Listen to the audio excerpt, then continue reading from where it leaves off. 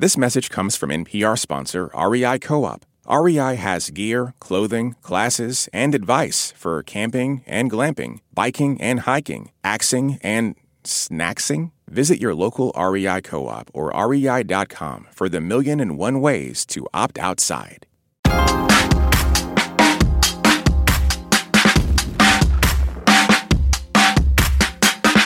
If it seems like everyone around you is getting sick, it might be the trifecta of viruses circulating the country. RSV, flu, and a new strain of COVID-19 are leading to an uptick in respiratory illnesses in most states. The CDC says the latest COVID variant, JN1, is spreading quickly. As of October 2023, more than 25% of adults in the U.S. who've had COVID have experienced long COVID. That's according to the CDC Household Pulse Survey. So what's the latest on COVID-19, and what have we learned about long COVID? I'm Jen White. You're listening to the 1A podcast, where we get to the heart of the story. We've got a lot to get into, so stay with us. This message comes from NPR sponsor REI Co-op. REI has gear, clothing, classes, and advice for camping and glamping, biking and hiking, axing and snacksing, backpacking, and another outdoor thing that rhymes with backpacking. Visit your local REI Co-op or rei.com for the 1,000,001 ways you can opt outside. This message comes from NPR sponsor REI Co-op. REI has gear, clothing, classes, and advice for camping and glamping, biking and hiking, axing and snacksing, backpacking, and another outdoor thing that rhymes with backpacking. Visit your local REI Co-op or rei.com for the 1,000,001 ways you can opt outside. This message comes from NPR sponsor Mint Mobile. From the gas pump to the grocery store, inflation is everywhere. So Mint Mobile is offering premium wireless starting at just $15 a month. To get your new phone plan for just $15, go to mintmobile.com/switch. Let's get right into the conversation with our experts. Dr. Celine Gounder is an infectious disease specialist and epidemiologist. She's also editor-at-large for public health at KFF Health News and a member of Biden's Transitions COVID Advisory Board. Dr. Gounder, it's good to have you back. It's great to be here. Also with us is David Petrino. He's the Nash Family Director of the Cohen Center for Recovery from Complex Chronic Illness. He's also the Director of Rehabilitation Innovation for the Mount Sinai Health System and has a doctorate in neuroscience. David, welcome. Thank you for having me. And also with us is Dr. Adrian Hernandez. He's the Executive Director of the Duke Clinical Research Institute at Duke University, and he oversees several studies on the treatment of long COVID. Adrian, it's great to have you on the program. Thanks for having me. Dr. Gounder, as we said, JN1 is now the most prevalent COVID variant around the world. It accounts for about 62% of cases here in the U.S., and that's according to the CDC. How is this strain different from previous strains? I think it's important to acknowledge or recognize that you're going to see new variants emerging time after time after time. And viruses do what they do, which is they mutate and new variants emerge. And they do so in order to spread more easily from person to person. Sometimes that can involve evading your immune system. Sometimes that can be in the form of how it could be more contagious. In the case of JN1, it is not evading our immune responses. And so this is really a reflection of it's just the virus adapting to spread more easily from person to person. So when you say it's not evading our immune responses, what does that mean for people who have either had COVID before or who are immunized? So in other words, the antibodies and other immune responses that you develop to vaccination or to a prior infection are still going to see the JN1 variant and will still fend off infection against the JN1 variant as robustly as they would for a prior variant. But that doesn't mean that you can't contract COVID. It just means you're less likely to? It means that relative to other variants, your risk of contracting COVID with the immune response that you have are about the same. Our immune responses are not perfect for preventing infection. They are very good, particularly with vaccination, for fending off severe disease, hospitalization, and death. But it's just very difficult for the immune system to completely block an infection with COVID, particularly given how short the incubation period. So the incubation period is the time from exposure to when infection sets up. And it's such a short window that it's just hard for the immune system to completely block that from happening. Let's get to some of your questions. One of you texted, how do they determine when we should be really concerned about a new variant or outbreak? Adrian? Yeah, well, I guess, one of the things that we want to watch for is that if a new variant is spreading faster, and especially in people that have been previously vaccinated, that would be of concern. We also are looking for variants that cause more severe disease that may be impactful in terms of what our current treatments. Right now, as far as we know, for the JN1, there's no evidence that suggests it causes more severe disease. And as noted earlier, it's really important to stay vaccinated to ensure that we lower the risk of transmission or getting infected. We're going to talk about long COVID a little later in the show, but David, the Cohen Center for Recovery at Mount Sinai has seen thousands of long COVID patients since the start of the pandemic. How have long COVID numbers fluctuated over the last few years? It's a great question. I think potentially the most important number that we keep an eye on at our center is the results of the CDC Household Pulse Survey, which continues to show steadily increasing numbers of long COVID over time. So as new variants emerge, the one thing that I continue to advise people on is the fact that whether or not you have severe acute infection does not tell us whether you're going to go on to develop long COVID. So our advice remains avoid infection as much as humanly possible.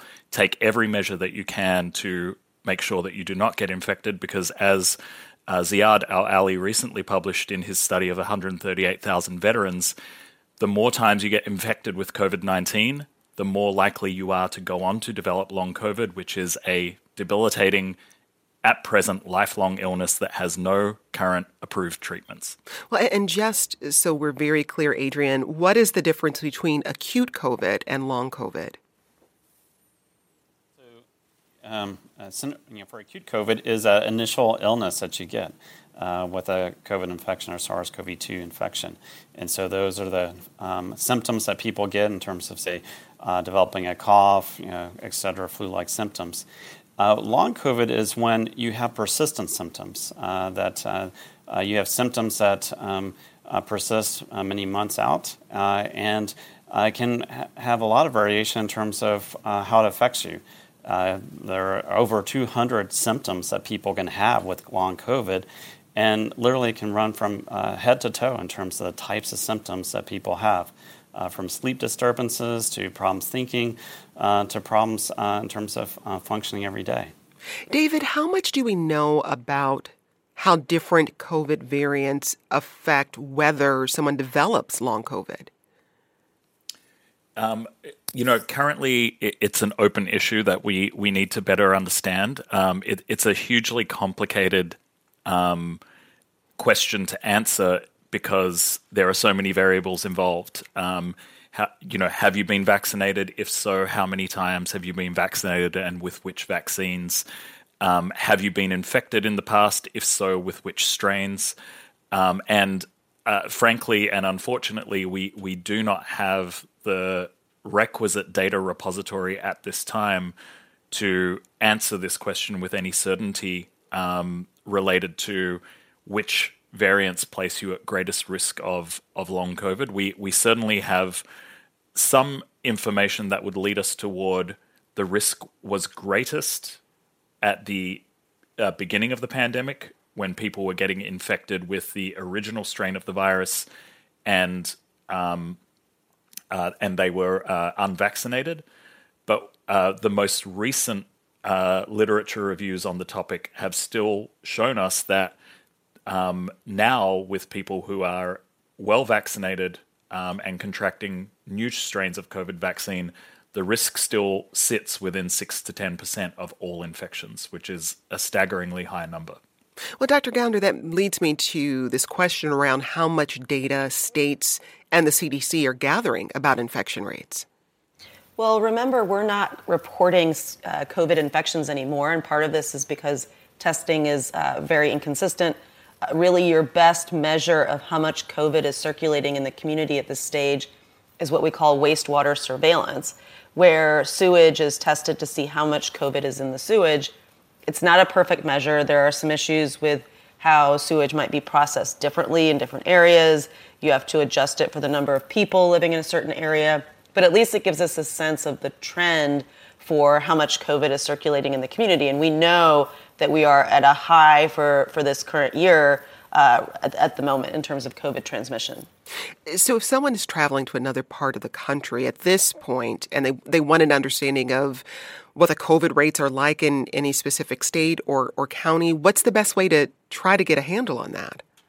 So the CDC is reporting wastewater surveillance data. So if you go to the CDC COVID tracker, you can find some of that data there. Again, it's not a perfect measure, and I would just say in general at the moment, we are seeing very high levels of COVID transmission all around the country, and particularly if you're in a place like an airport or on an airplane where you have people who are from all over the country traveling with you, I think you just have to assume that there is COVID around you.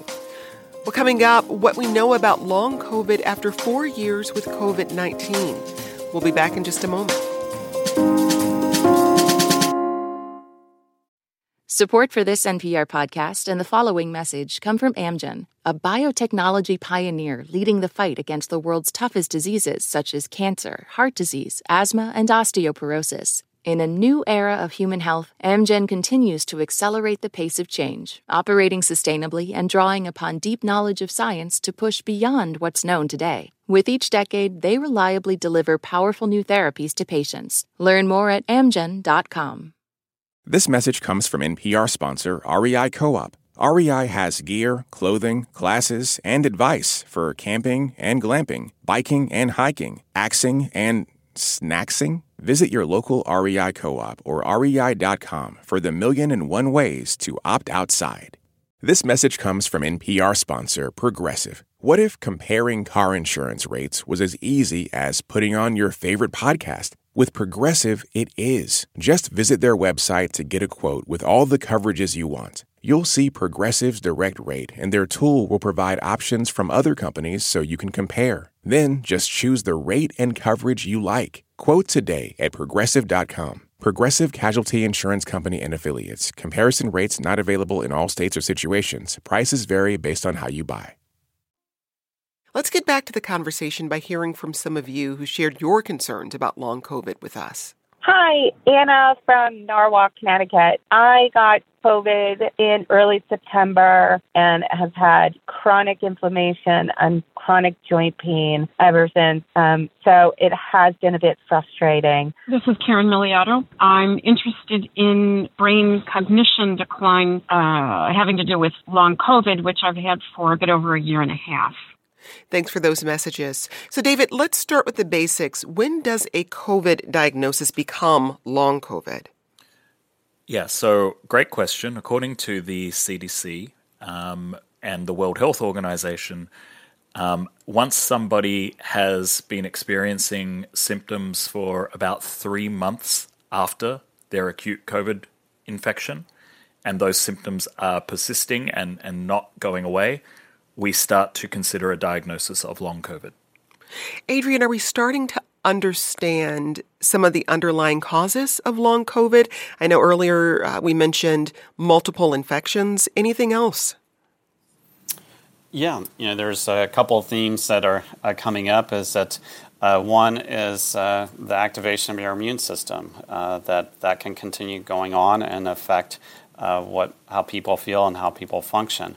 Another is potentially persistence of the viremia for long COVID. And I'm sorry, you used a term there I'm unfamiliar with. You said viremia? Persistence, the virus, and how that may play a role in terms of different organs and tissues. And then other things that we're seeing is that, if we take things for granted, for example, our sleep being restorative, or how we recover from exercise. And long COVID may be affecting this directly through effects at the muscle level or at the brain. We got this question from Patty who asks, who is most likely to get long COVID? Is the risk related to how bad of a case you have? I mean, David, is it just about the severity of the case, or are there certain populations or age groups who are more likely to get long COVID? This is a question that we're still working to understand more fully. Certainly there have been publications that tell us a few things that we know for sure, even if we don't understand exactly why. So we know that women are more likely than men to go on to develop long COVID. We know that disease severity does not necessarily in any way correlate with your chances of getting long COVID. And we also know that folks who had certain prior immune conditions or autoimmune conditions may be more likely to experience long-term persistent damage as a result of their acute infection. But right now, the safest approach is to assume that every time you get an acute COVID infection, there is a risk that you will go on to develop long COVID. And so infection prevention is really the only strategy that we have to ensure that people don't get long COVID. We got this message from Jay, who shares, I still have long COVID symptoms since having a mild case in October 2022.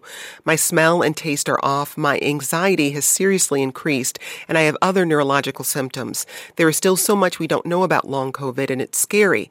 Just today, the flame on my gas stove went out, and it took my kids saying it smells for me to realize it. Adrian, you're overseeing research about long COVID as well. What are some of the most prevalent symptoms we're seeing? Yeah, so it's pretty wide. I mean, as I said earlier, there's over 200 symptoms that people can have. And so people can commonly be fatigued.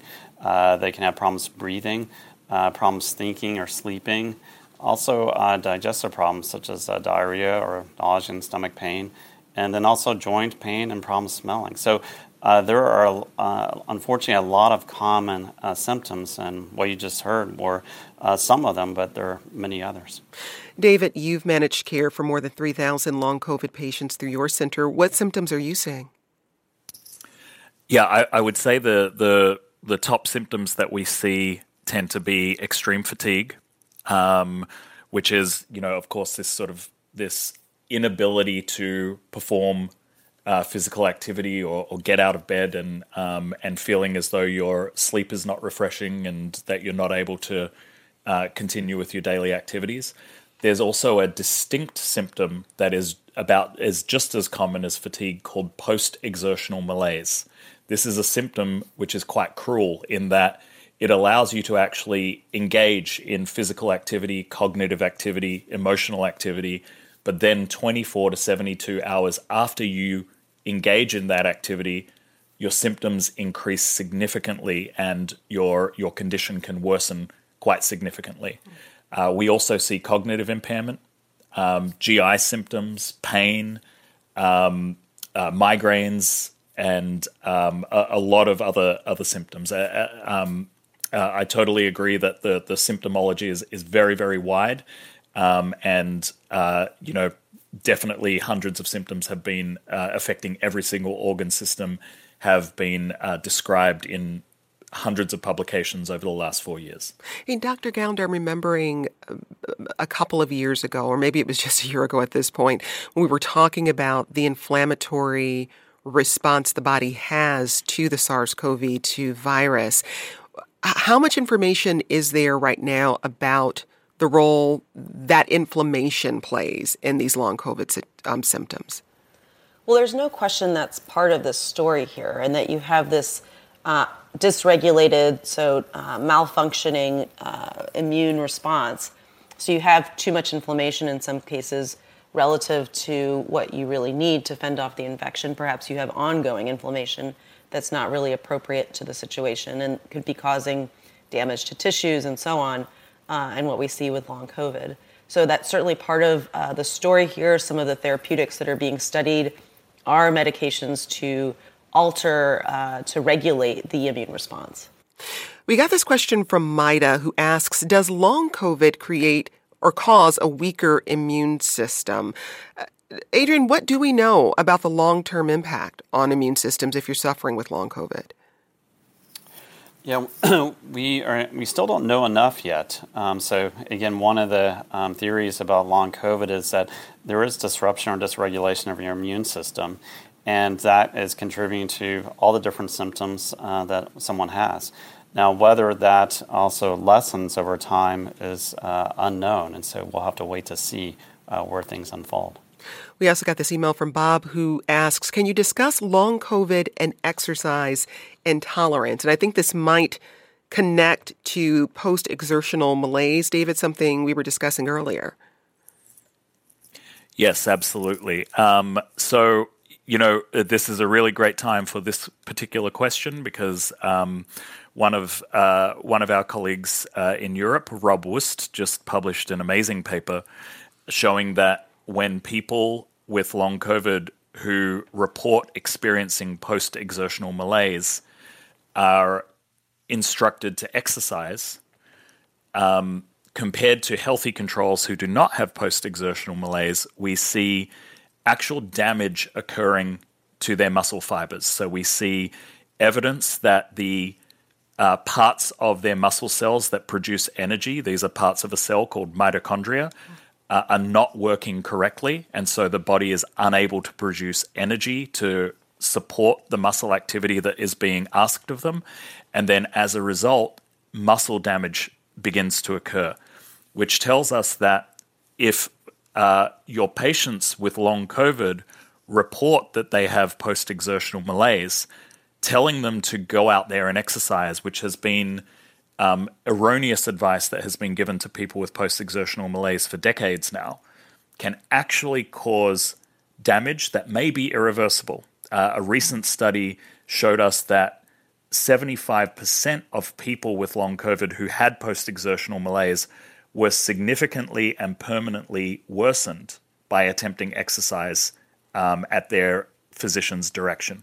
So what this means is we need to be extremely cautious about prescribing exercise or assuming that folks with long COVID are simply deconditioned or depressed. We need to understand that long COVID is a clear pathological process, and post-exertional malaise means that there is something going wrong with your body's ability to produce energy, and trying to force activity is likely to cause harm. And so as a result, we need to actually put down the exercise prescription and educate our patients on energy conservation techniques such as pacing, which are energy conservation techniques that encourage them not to push beyond their limits, and explore alternate versions of rehabilitation that can improve function without attempting to improve cardiovascular fitness. Dr. Gounder, briefly before we head to the break, I just want, from your public health perspective, what do you make of the lack of response to long COVID? We heard David say that some of the centers that have been set up are starting to close. And yet, as we said earlier, 25% of adults in the U.S. who've had COVID have experienced long COVID. That's according to the CDC. So where is the disconnect? Well, I think the disconnect is in terms of the money. Frankly, healthcare services follow where there is money to be made. This is not necessarily a population that is going to yield high reimbursement rates for a whole host of reasons. And this is something that we've seen with other similar post-viral syndromes where they're often dismissed and not prioritized at a public health level. Let's take a quick break, but still to come, what lessons are we still learning about public health because of the pandemic? This message comes from NPR sponsor Progressive and its Name Your Price tool. Say how much you want to pay for car insurance, and they'll show coverage options within your budget. Visit Progressive.com. Progressive Casualty Insurance Company and Affiliates. Price and coverage match limited by state law.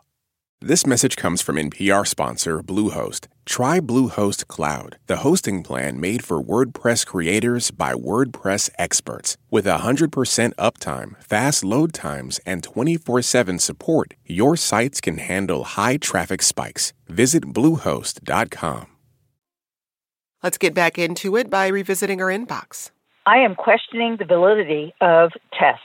Everyone around me is sick with COVID symptoms, and all the tests are coming back negative. I'm scared that the tests that we have, the home tests, are not valid. I have a son who has long COVID.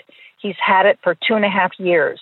He's inhabilitated. He's 43-year-old, was an athlete, and I'm scared to death that either I'm going to get it or I'm going to bring it home to somebody else, and they are going to have long COVID.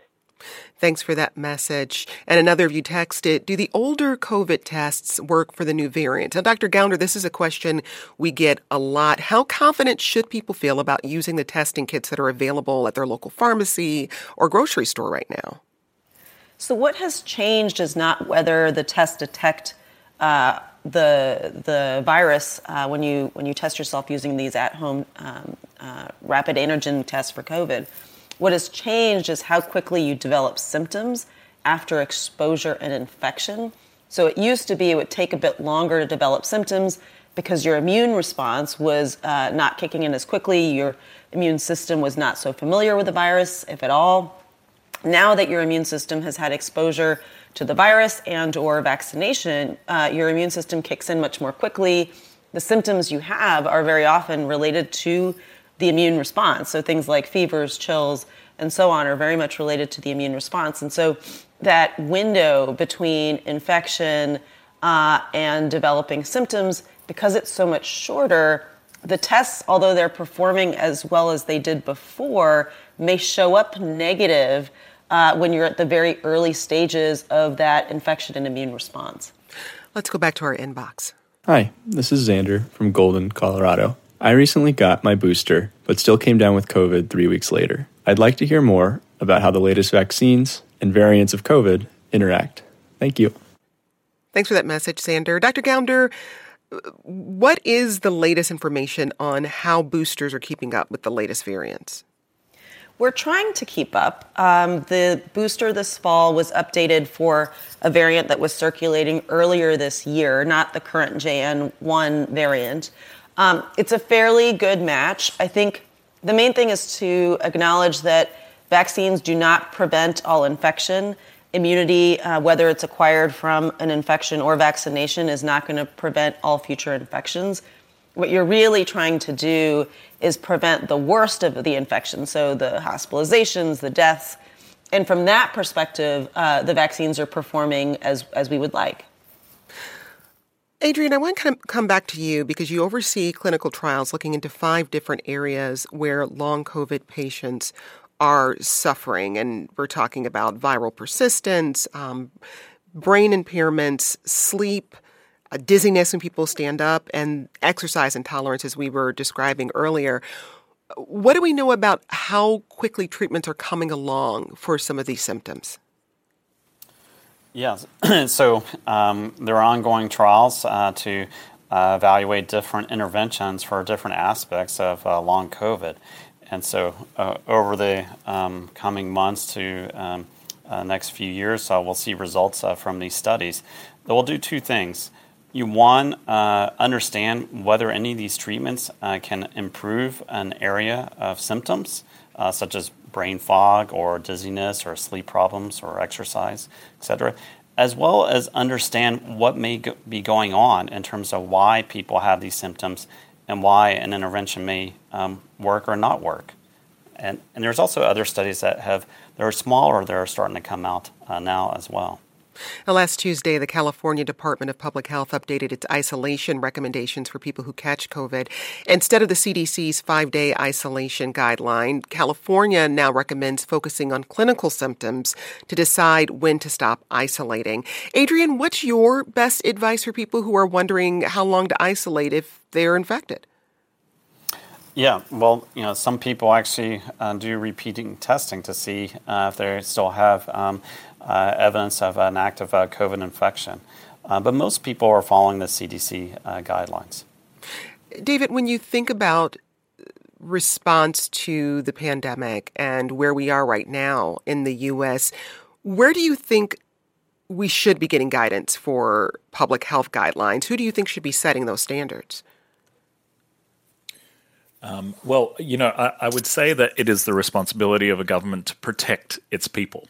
And so when we have individuals sort of passing the buck and saying, well, it's not really our place and everyone should just decide their risk for themselves, that doesn't really fly.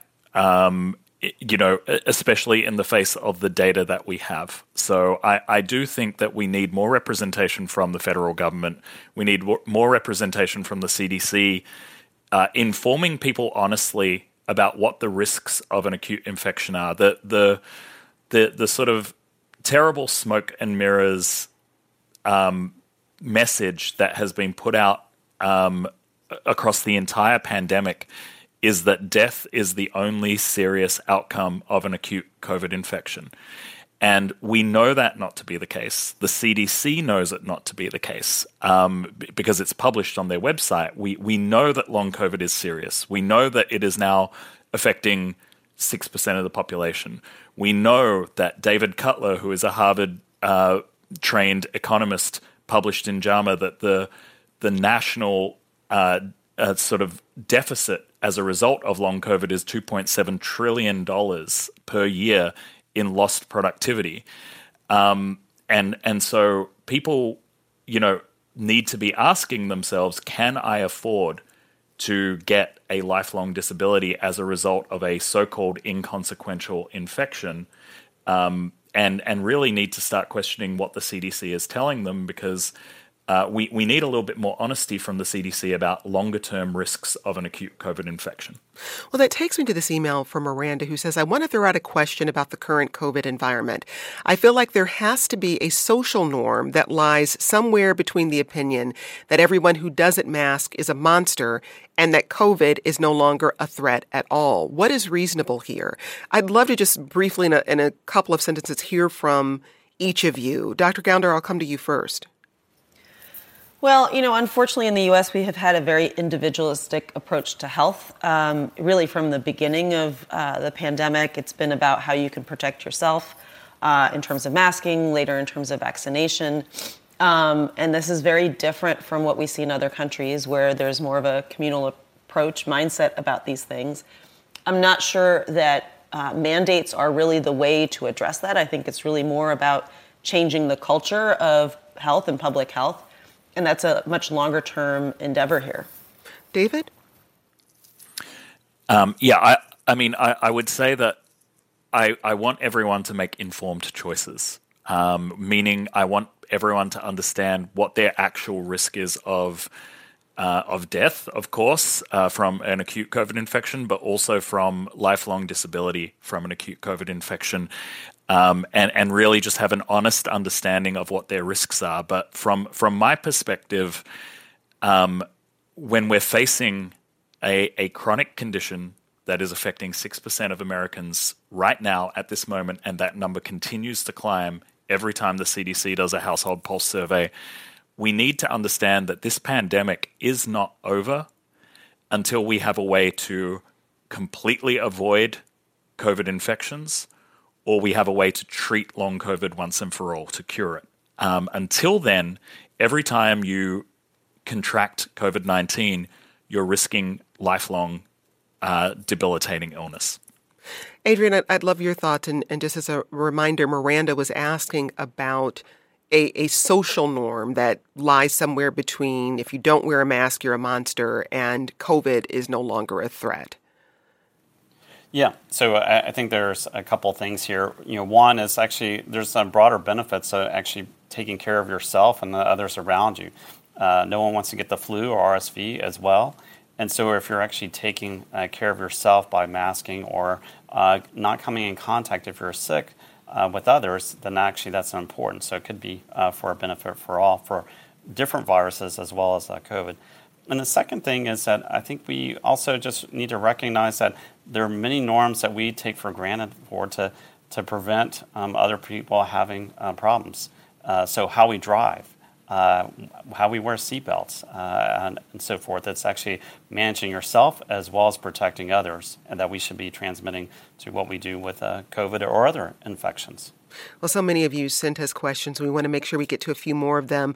One of you sent this: will there be a time when the COVID vaccines are on more of a schedule? We got our most recent booster in late spring. Am I missing something from the feds about this advice? Dr. Gounder, any clarity?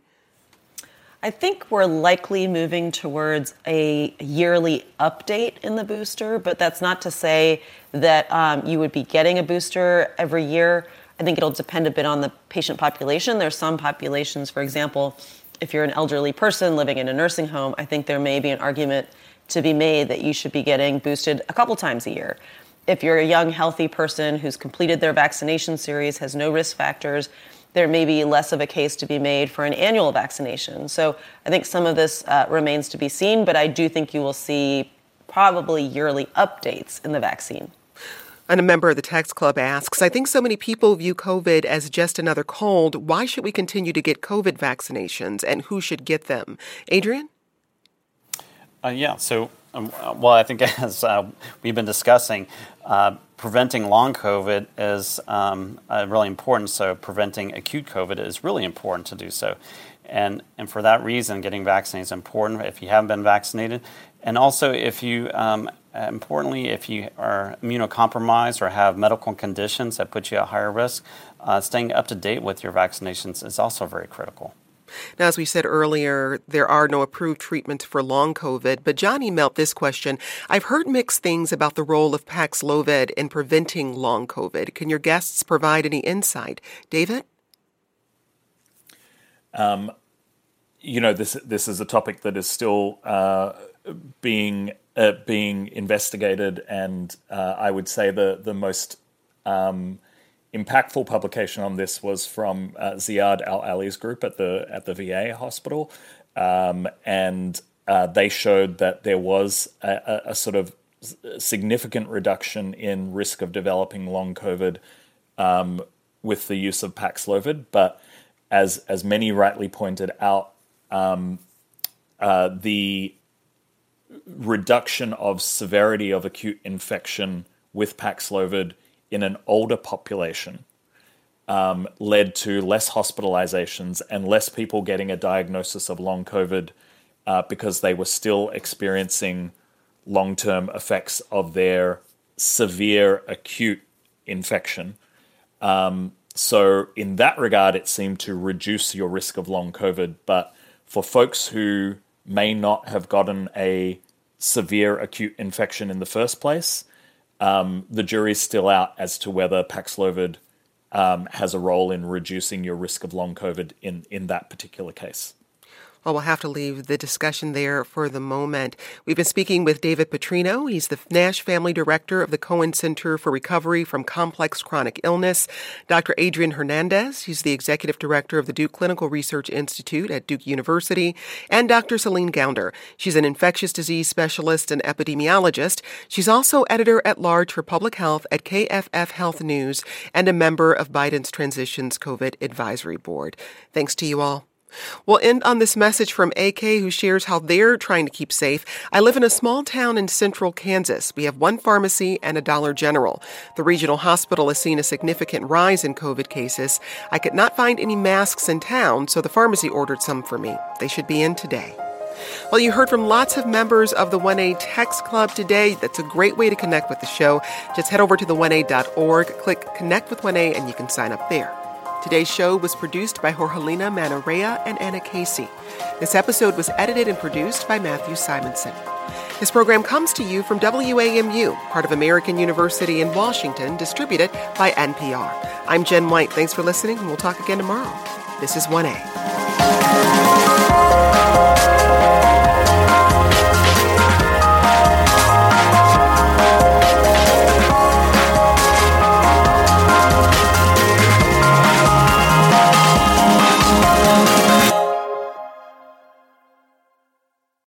This message comes from Schwab.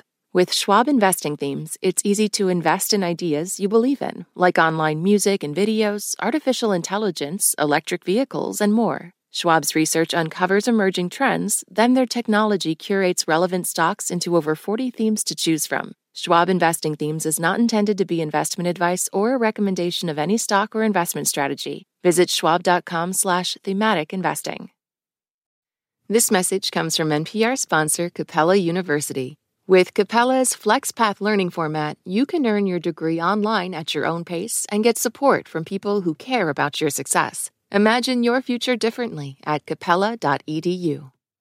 Last year, over 20,000 people joined the Body Electric study to change their sedentary, screen-filled lives. And guess what? we saw amazing effects. Now you can try NPR's Body Electric Challenge yourself. Listen to updated and new episodes wherever you get your podcasts.